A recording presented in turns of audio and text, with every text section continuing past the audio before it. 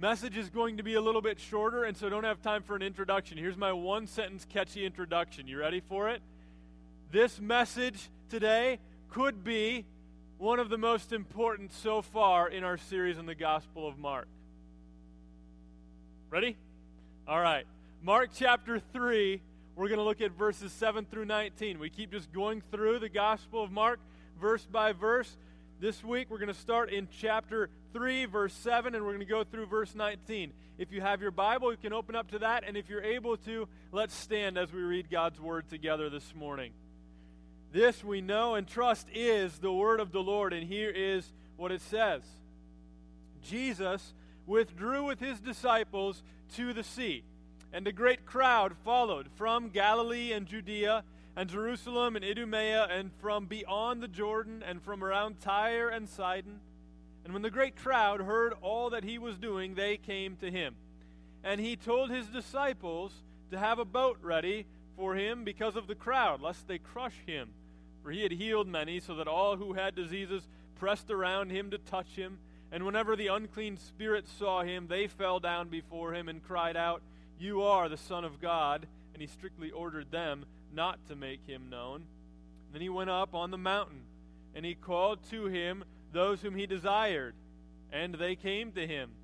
And he appointed 12, whom he also named apostles, so that they might be with him, and that he might send them out to preach, and have authority to cast out demons. And he appointed the 12, Simon, to whom he gave the name Peter, James, the son of Zebedee, and John, the brother of James, to whom he gave the nickname Boanerges, that is, sons of thunder, Andrew and Philip and Bartholomew, Matthew and Thomas, and James the son of Alphaeus, and Thaddeus, and Simon the Zealot, and Judas Iscariot, who betrayed him. You can be seated. You'll see in your outline, in your bulletin, that might be helpful for you. We're going to go through this relatively quickly today, and so you might need to just jot some notes down to try and keep up. Also some questions like normal on the bottom to help you apply this after this morning, because we're not going to have a lot of time to just sit and soak it in.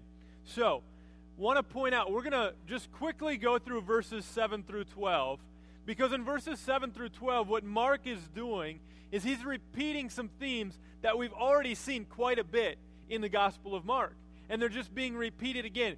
Jesus, you'll see in verses 7 through 12, is doing what he's already been doing a lot in the Gospel of Mark. He's displaying his authority in a number of different ways. So if you look just very quickly, in verse 7, Jesus is withdrawing from the crowd. We see Jesus do that a lot in Mark, that there's a crowd and Jesus withdraws and takes himself away from the crowd. And we also see in verse 7 that Jesus is spending time with his disciples.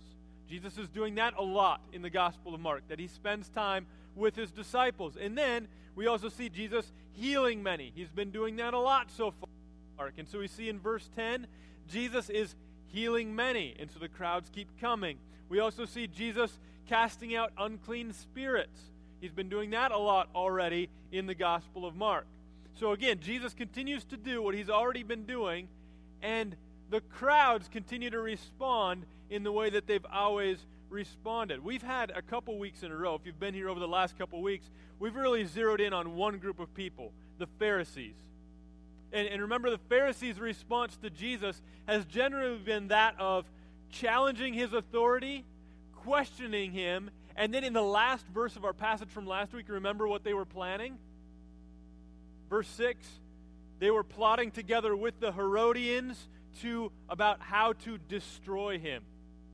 So that's one group of people, and they're not actually going to show up in this passage this week. We've spent a couple weeks with them. Now we're moving away from them. The crowd that's coming to Jesus now is typically made up of a crowd who really wants to be around Jesus. They want to be around Jesus so bad that Jesus is scared that he's going to get crushed. So he says, disciples, get me a getaway vehicle ready, because these guys they're coming in so close. I need to get in a boat, and we need to get out of here if these guys are going to crush me.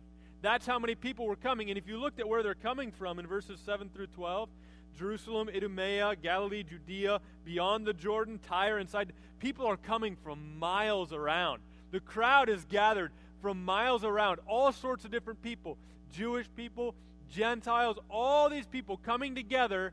Some people very sick and they want healing. Some people have unclean spirits. They want to see them cast out. But all this whole group of people coming to crowd around Jesus. And so, again, we see crowds. And we've talked about that before, how crowds keep showing up in Mark. And in Mark, crowds aren't always looked at, and usually not looked at, with favor. That Jesus is always trying to get away from the crowds and take people away from the crowds rather than be surrounded by the crowds. And that's what we see him doing. And so, we're going to spend most of our time in verses 13, 14, and 15 this morning. Verses 16 through 19 give us the list of who the 12 disciples are, some of whom we'll hear much more about, some of whom we'll not hear anything about anymore. And I want to focus, though, especially on verses 13 through 15, because here's a word that if you're around our church long, and most churches long, you're going to hear used a lot, and that is the word disciple. We use the word disciple and the word discipleship. What does that actually mean, though? What does it mean to be a disciple of Jesus? We're trying to make disciples in our church, and so we have Sunday school and youth group and Awana, and a lot of our youth are connected in a one-on-one discipleship relationship with an adult. And we're trying to do discipleship through small groups and discipleship on Sunday mornings. So we're doing a lot of discipleship. What does it mean to be a disciple? To be a disciple, does that mean you sign up for a certain program at the church? And once you sign up for the program, you are now a disciple? And if you're not in one of those things that I already mentioned, then you're not a disciple? Is that what it means? No. That's not what it means to be a disciple. So what's a disciple of Jesus? I think we're going to see in these 3 verses here this morning 3 essential components of what it means to be a disciple. Okay, 3 essential components of what it means to be a disciple. Number 1 is this. Look at verse 13. Hopefully you kept your Bible open. Look at verse 13. Here's what it says. And he went up to the mountain, and he called to him those whom he desired, and they came to him. The first component of what it means to be a disciple is this. To be a disciple, it means you have been called by Jesus out of a crowd, and he has called you to himself, and you have come to him. That's what it means to be a disciple. The first component of being a disciple is that you've been called by Jesus out of something into something new. Okay? You were in the immediate context here.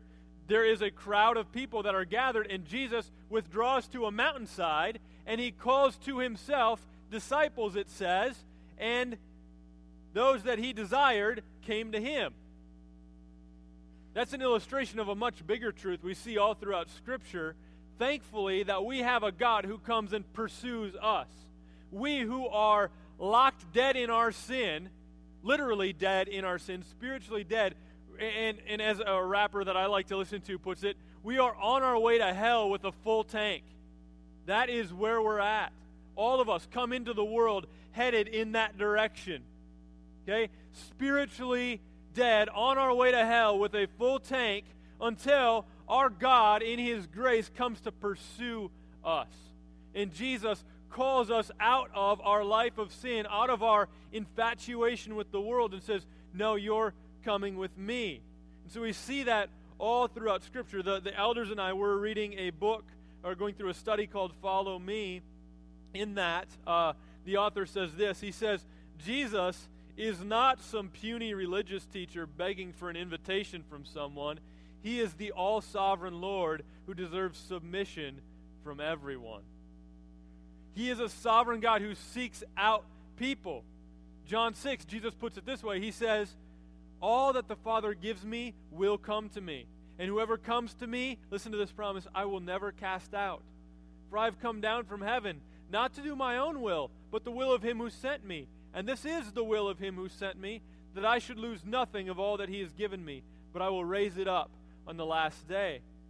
So we can say, praise God, that we have a Jesus who is able, like he did when he came to the tomb of Lazarus, who was physically dead, and all Jesus had to do was call out to Lazarus, come out, and the dead man came walking out alive out of the tomb. And we have a Jesus the Jesus who alone has the power to call us out of our sin and out of this world and call us to himself. Do you know that's what it means to be the church? To be a disciple, to be a part of the church? The Greek word for church is ekklesia, which most of you probably don't care about, but it's actually two words put together. The second word is the root word kaleo, which means to call, and the first part of the word ek means out of. So the church are those who are called out of. We're called out of our sin. We're called out of the world.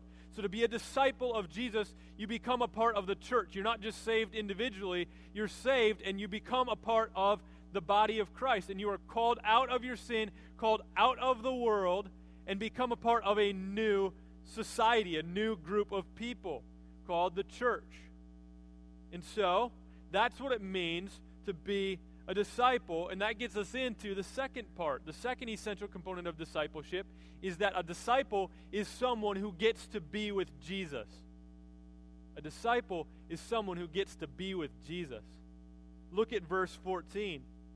It says, "And he appointed 12, whom he named apostles." I got to stop for a second just to explain that. Jesus, again, displaying his authority, he's calling out 12 guys. That was not an accident. It's like, well, I had 14, but 2 of them didn't show up, so it was just 12. Jesus is calling out 12 guys on purpose to display his authority. Just as God the Father selected the 12 tribes of Israel in the Old Testament to carry out his purposes on earth, Jesus is now selecting 12 men to carry out the Father's purposes on earth in the New Testament.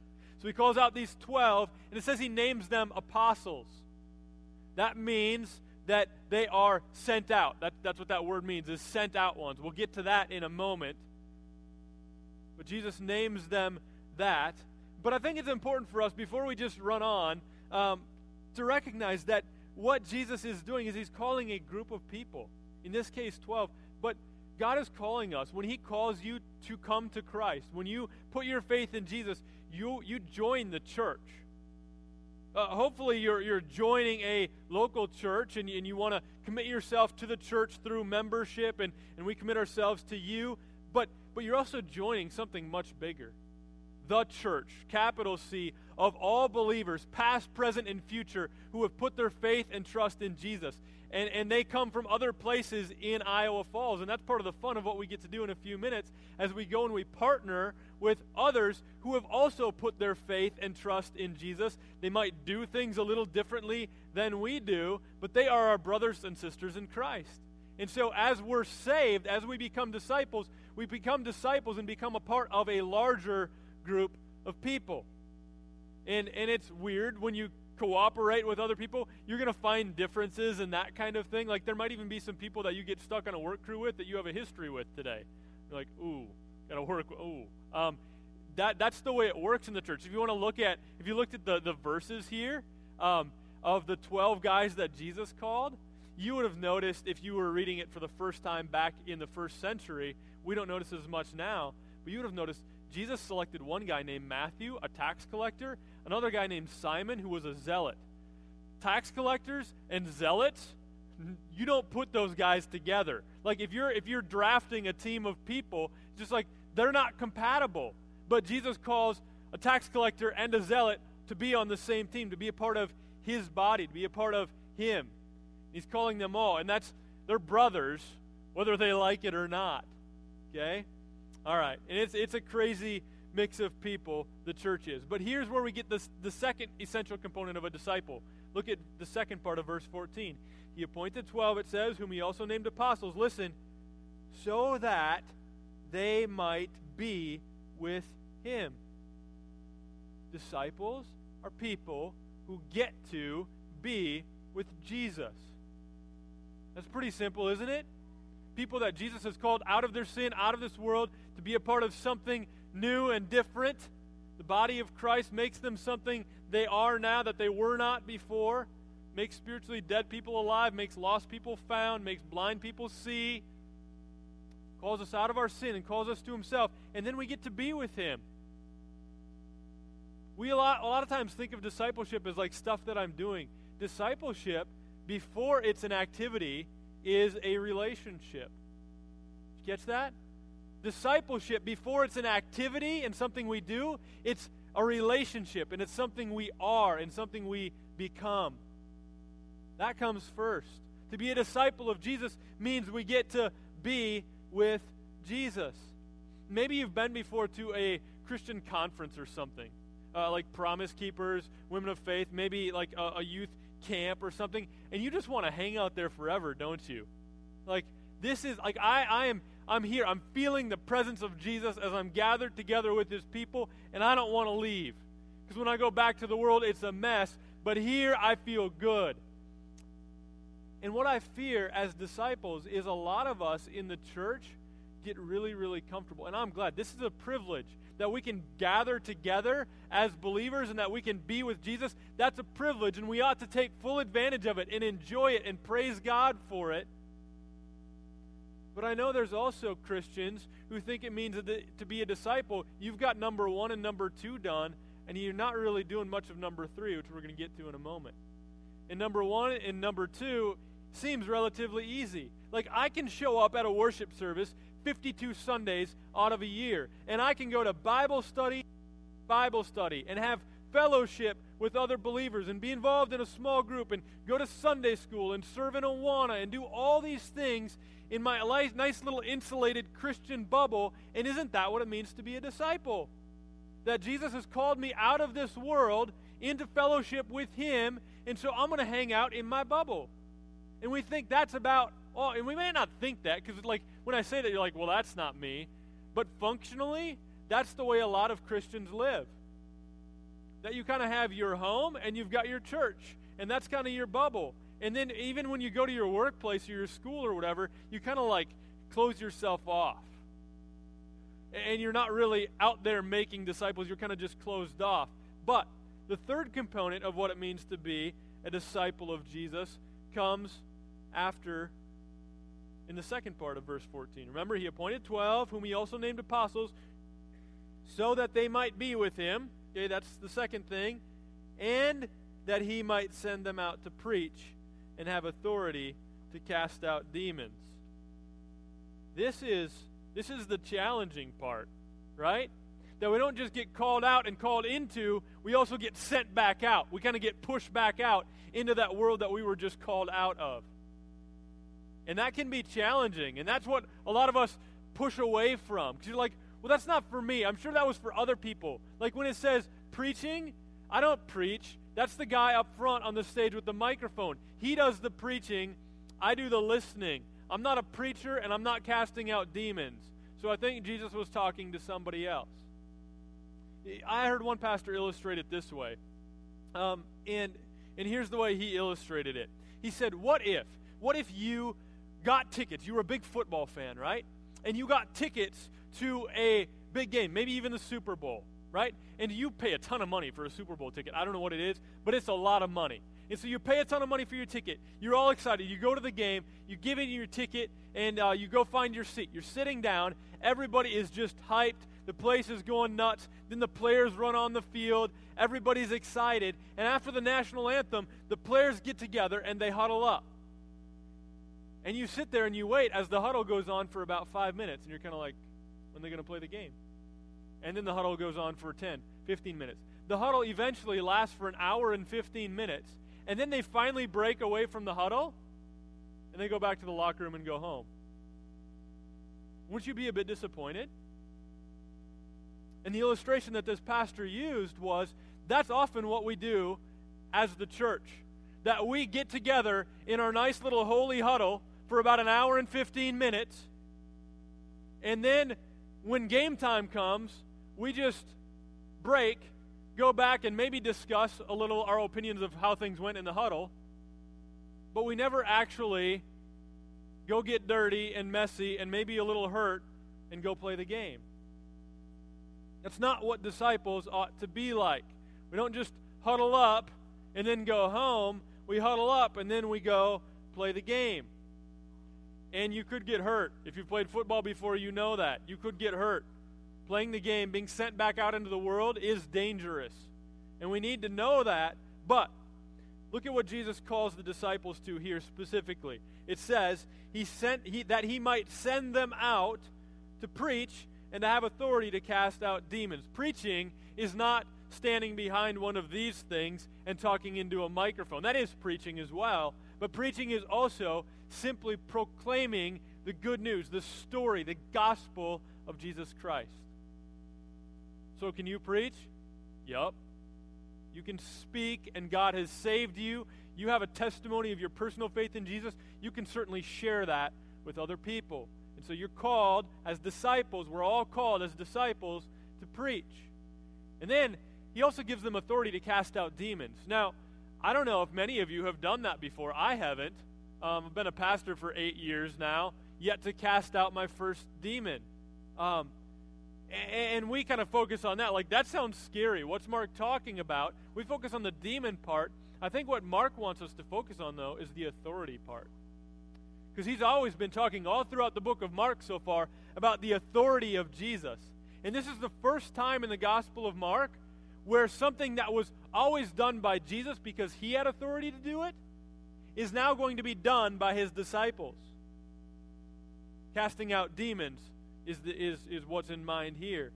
So far in Mark, only Jesus has authority to do that. And now Jesus is saying to his disciples, I give you authority to do this.